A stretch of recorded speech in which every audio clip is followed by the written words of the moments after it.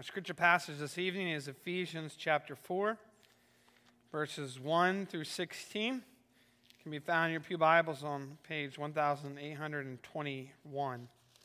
Ephesians chapter 4, verses 1 through 16.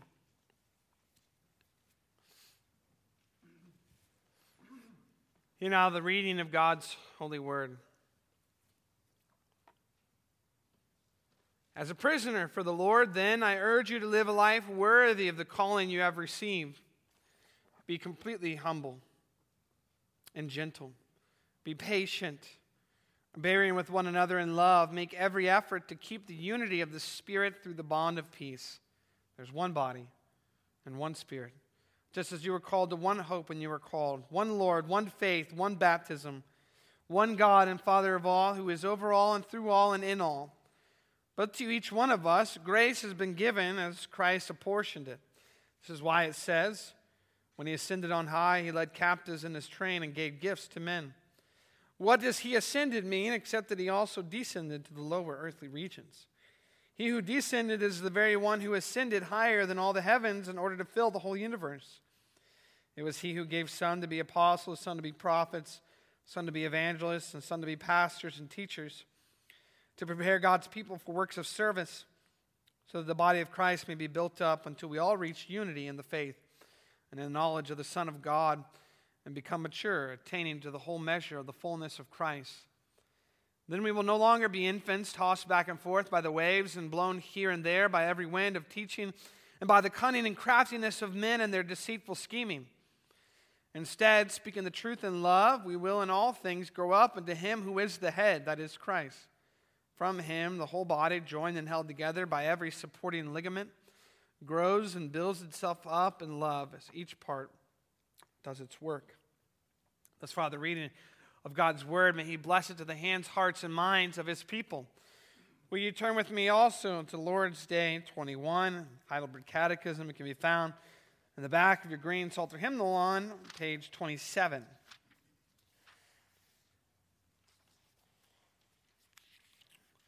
And if you would, please, can we read the answers together with one voice? What do you believe concerning the Holy Catholic Church? I believe that the Son of God, through his Spirit and Word, out of the entire human race, from the beginning of the world to its end, gathers, protects, and preserves for himself a community chosen for eternal life and united in true faith. And of this community, I am and always will be a living member. What do you understand by the communion of saints? First, that believers, one and all, as members of this community, share in Christ and in all his treasures and gifts. Second, that each member should consider it his duty to use his gifts readily and cheerfully for the service and enrichment of the other members. And what do you believe concerning the forgiveness of sins? I believe that God, because of Christ's atonement, will never hold against me any of my sins, nor my sinful nature, which I need to struggle against all my life. Rather, in his grace, God grants me the righteousness of Christ to free me forever from judgment. That's the teaching of the Catechism. Will you pray with me? Heavenly Father, would you grant that we would be able to understand and see with the eyes of faith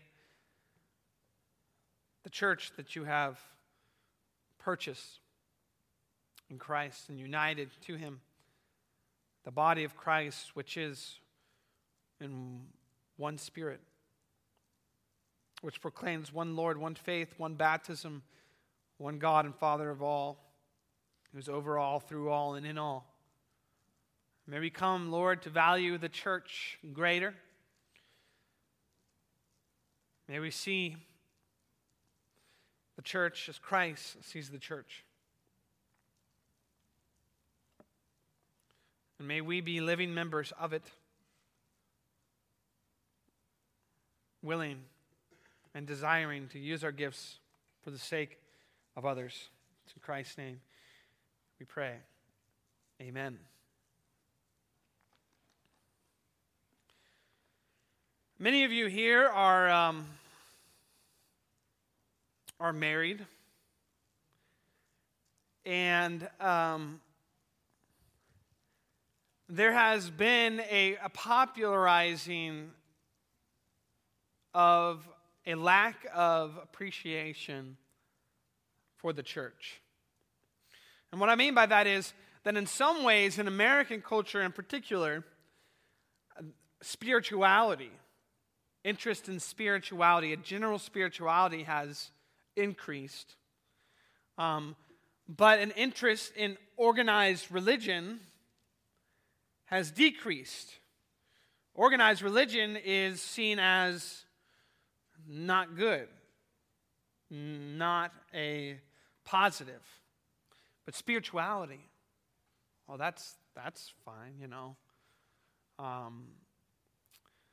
Spirituality, my church is out in the woods on a fishing boat. Right, Rick? On a lake. And I feel connected with God in that way. And so going back to the statement I made earlier, many of you here this evening are married. What I want us to get is that the idea of saying that you're a Christian, but you don't like the church. Yeah, I'm a Christian. I believe in Jesus, but I don't like the church. You know, I don't like that, the whole organized religion thing. Would be like me coming up to Rick and be like, "Hi, Rick, I would like to be friends with you. I don't like your wife. I don't want anything to do with Barb. Is that okay with you?" No. It's not okay with you? Why would that not be okay with you? Because she's part of who you are, right? The two become one. So the idea of saying that I'm a Christian, but I don't want to belong to the church, or I don't want to associate with the church, is like telling Jesus, the groom, right? That, "Oh, Jesus, I love you. I just don't like your wife. I don't want anything to do with your wife." Well, let's put it this way. If Jesus were to have a Facebook account, he would be like those husband and wife accounts. It's one, right? And that's what I hope that you can grasp tonight, is the value of the church, the value that Christ himself places on the church. And the beauty of belonging to that community is not something to be viewed as negative, as something that is wrong. Has organized religion done bad things? Has the church been bad in the past? Of course, but that doesn't negate the fact that we are called by God to assemble ourselves in this community and express the invisible nature of the church in a visible way. And saying that you're a Christian but don't want anything to do with the church is like saying, "I love Jesus, I just don't like his wife." And we're not going to do that. And I wouldn't do that to you either, Barb, just so you know. So let's look at our theme tonight. Our theme this evening is that Christ has made us a forgiven and forever community.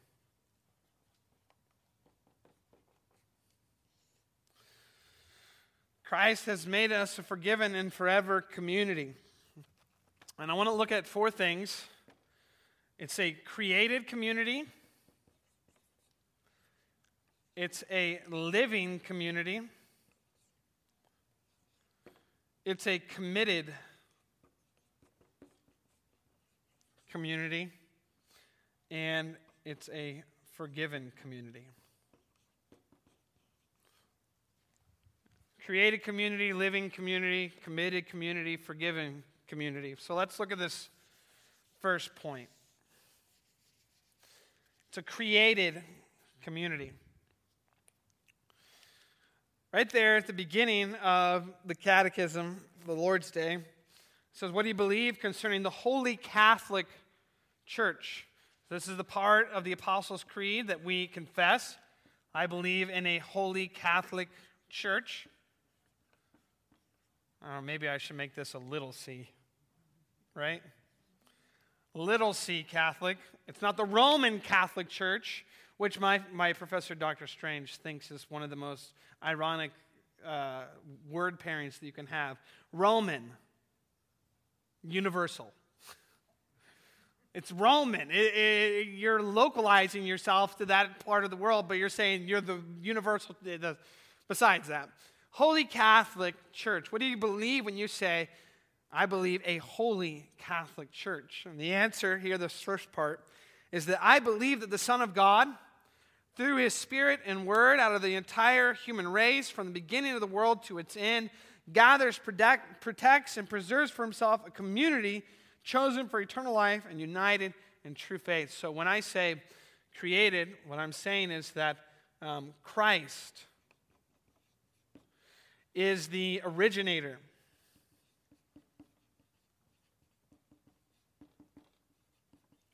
of the church. He is the one that does all these verbs, right? He's the one that gathers, protects, preserves for Himself a community chosen for eternal life and united in true faith. This is a community that does not appear out of nowhere. It's a community that's created by the work of Christ through the Spirit and Word. And one phrase that I love about this, it says, from the beginning of the world to its end. And the Belgic Confession has a similar wording when it says in its article on the church that this is a church that has existed from the beginning of the world to its end. That means that when we look at the Garden of Eden and we see Adam and Eve, we say that's the first church. And what we have all the way throughout biblical redemptive history is a creating and building of that church, that community. I believe that the Son of God, through His Spirit and Word, out of the entire human race, from the beginning of the world to its end, gathers, protects, and preserves for Himself a community chosen for eternal life and united in true faith. Paul speaks of this in Ephesians chapter 4. At the beginning of verse 4, he states he's a prisoner of the Lord, and he calls them to live in accordance with the calling that they've received.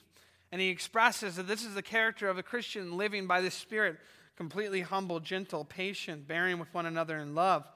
And in verse 3, he says, make every effort to keep the unity of the Spirit.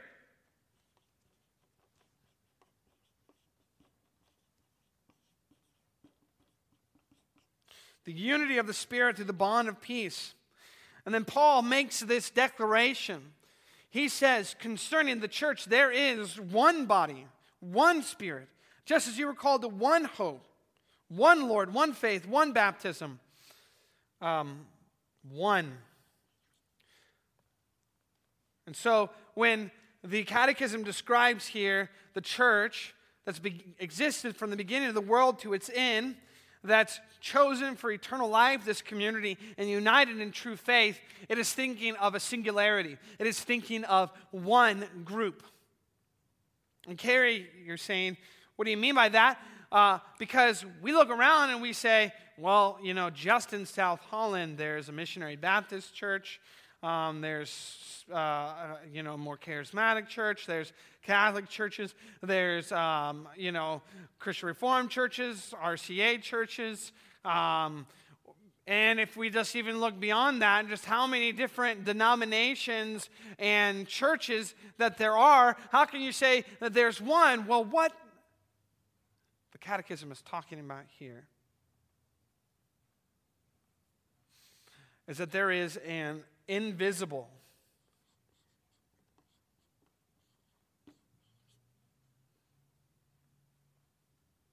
communion, connection between all Christians who have true faith in Jesus Christ and who are indwelled by the Holy Spirit.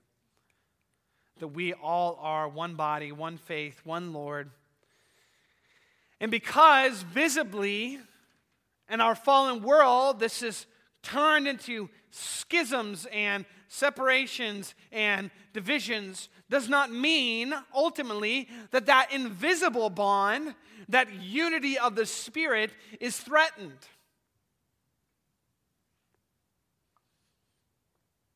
It just means as fallen, sinful creatures, we're still trying to figure out how to get along.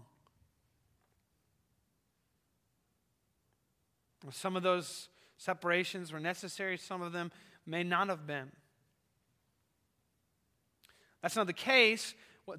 What's being described here is that if me, Cary Gephart, would go across the world to China, which may not be the best place to go right now, but let's say I were to go, and I were to meet a fellow Christian brother or sister there, and I did not know the language that they were speaking, and I could not communicate with them because there was a language barrier, and there's a cultural barrier. There's a cultural barrier because the way things go in China is nothing like the way things go in America. And there's a racial barrier. They're Chinese, I'm not. And all of these things separate us, but I have more in common with them because of our union to Christ than I do with the atheist who lives next door to me.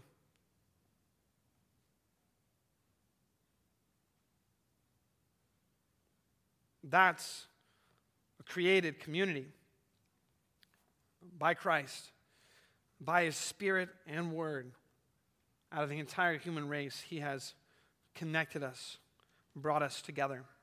That's why when we confess the Apostles' Creed tonight, I said, think about all the people who have confessed these very words. Maybe they didn't do it in English. Maybe they did it in Spanish. Maybe they did it in Chinese. Maybe they did it in Greek. Russian, yeah. Dutch.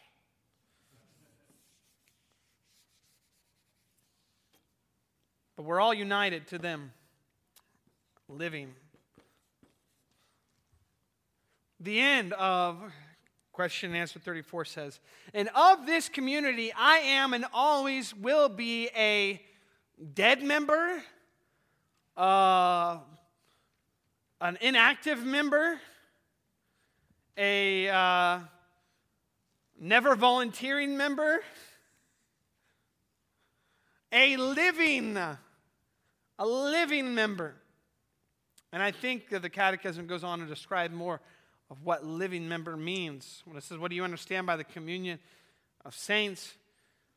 I understand that by the communion of saints, first, that believers, one and all, as members of this community, share in Christ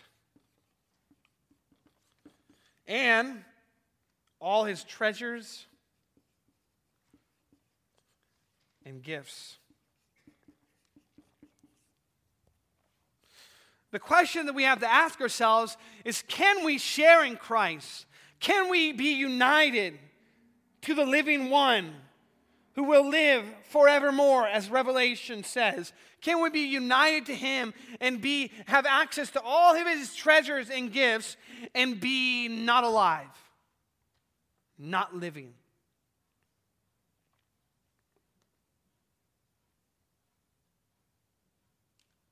Paul speaks of this in his letter to the church in Ephesus. He says in chapter 4 that unless you get confused by all this speaking of one, right? You would think that everybody and every single thing in the church is supposed to be exactly alike. But to each one of us, grace has been given as Christ apportioned it. So of these treasures and gifts, Christ has apportioned them. And he speaks of the ascension of Christ. Christ ascended into heaven so that He could give gifts to men. And these gifts are described as some who were given to be apostles, some prophets, some evangelists, some pastors and teachers, to prepare God's people for the works of service so that the body of Christ may be built up. And so there's a plurality in the unity of the church. There's not uniformity in the church. It's not uniformity. It's unity. Uniformity says everything has to be exactly alike. Unity says we're united on the essentials and we differ in our gifts. Right? I should say, not uniformity. And of these gifts, we're all given different degrees, amounts, positions, and roles. And in those gifts, I think this is a pretty simple statement to be made. We're supposed to use them. We're supposed to use them. And that's why it says, second, that each member should consider it his duty or her duty to use these gifts for the service and enrichment of other members. I probably could have made this a living and committed community. So let's do this 2 and 3 together. Each member should consider it their duty to use their gifts readily and cheerfully for the service and enrichment of other members. The way Paul talks about this is that these gifts are given, some roles or offices are given apostles, prophets, evangelists, pastors, teachers. But the point of these roles, pastors, teachers, is to prepare you, God's people, for the works of service, so that the body of Christ may be built up until we all reach unity in the faith and in the knowledge of the Son of God and become mature, attaining to the whole measure of the fullness of Christ. That we are all essential to one another's growing in Christ. And that we are called to use gifts for the sake of others and not our own benefit in the body of Christ. This is important because sometimes we think about the church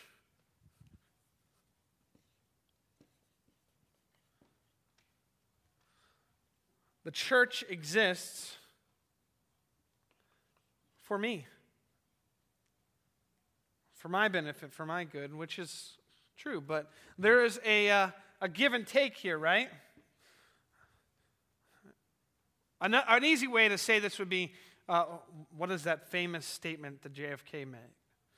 Ask not what you can do, ask not what your country can do for you, but what you can do for your country, right?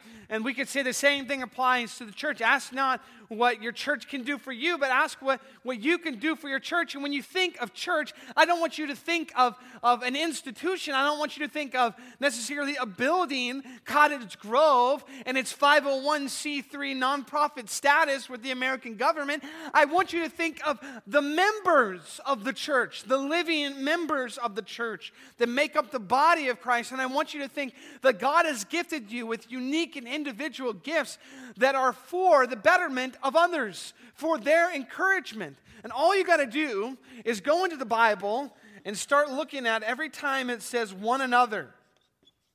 One another. And read it. And start thinking down to yourself, that's how I'm supposed to be seeking to lift my brothers and sisters in Christ up, seeking to pray for them, seeking to forgive them, seeking to one another. Do this for one another. In fact, I don't know if you've thought about this, but I think this is a pretty interesting thought. That if you go in the book of Ephesians and Colossians and read where it says that we are called to sing hymns, psalms, and spiritual songs, it actually says that we're to do that for the betterment, the benefit of our fellow brothers and sisters in Christ.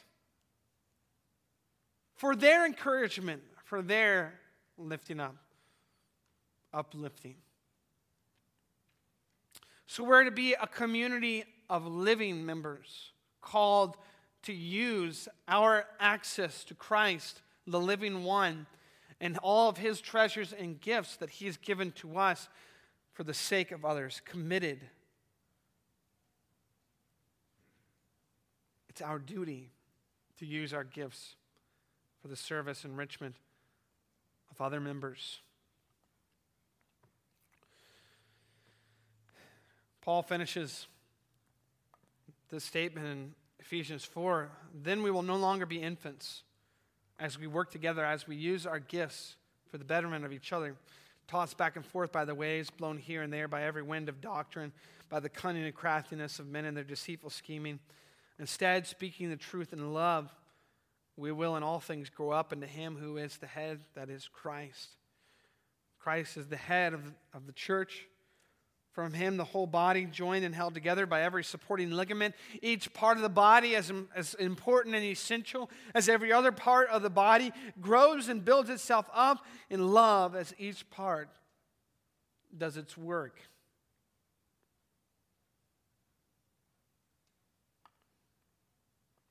What's being said here is that to be a part of the living community and created community of Jesus Christ means that we can't be dead weight.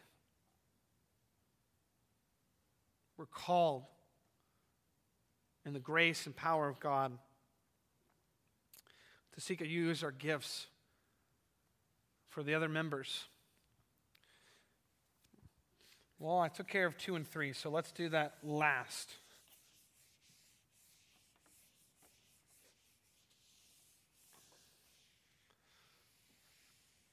That last point, forgiven.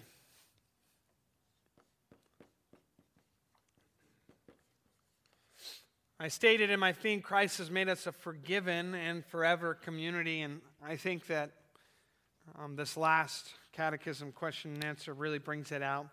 We confess in the Heidelberg or in the Apostles' Creed, I believe in the forgiveness of sins, and we're told from the catechism that when we say this, we're saying that I believe that God, because of Christ's atonement, will never hold against me any of my sins nor my sinful nature, which I need to struggle against all my life. Sin or sinful nature.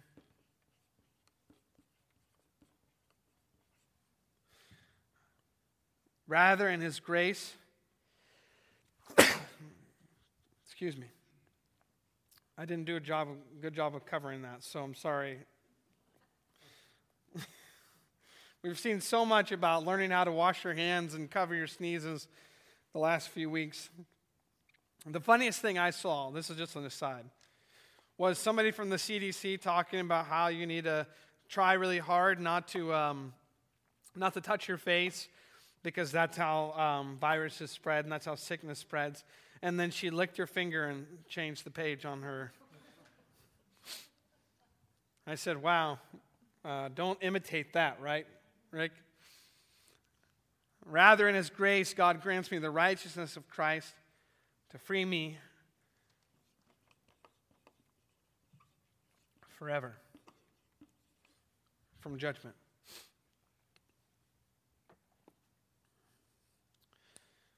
As we consider all these things that we confess in the Apostles' Creed, Holy Catholic Church, communion of saints, the forgiveness of sins, we have to remember that we're not leaving behind our statement about what we believe concerning the Holy Spirit, right? The Holy Spirit is the one who is applying and creating all these realities, who binds us all together as the Holy Catholic Church, who creates the communion of saints, and who brings to us and in our lives and in our hearts the reality of the forgiveness of our sins because of Christ's work. Christ's atonement means that our sins, the sins that we commit on a daily basis and a regular basis, are not held against us, nor is our sinful nature. So our sin that we are born into, Adam's sin that's imputed to us, right? But also the sin that we personally commit. All of it. Apparently, I forgot how to spell personally. You get an idea. All of it is not held against us anymore. Even though our sinful nature we're called to struggle against all our life. Rather, we're granted the righteousness of Christ, the grace of God that frees us forever from judgment. Christ has made us a forgiven and forever community. And what I want you to realize is that it is in this forgiveness of our sins and the gift of the Holy Spirit that we can be called the Holy Catholic Church. Holy. We're not holy because we aren't personally guilty of sin. We're holy because Christ has made us holy. It is in the forgiveness of sins that we can be made the communion of saints. We are not personally deserving of the title of saint. It is in the gift of righteousness that we've received in Christ that we are called saints. And it is in the forgiveness of sins that we have been created into a community that will live together forever. Now, I promise, unhindered by sin and the curse, living forever with me will not sound as daunting and scary as it might sound now. We're called to be together forever with Christ forever.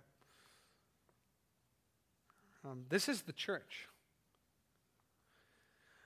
And as much as we've talked about the invisible realities of the church this evening, we're called to express those invisible realities in our visible expression of the church.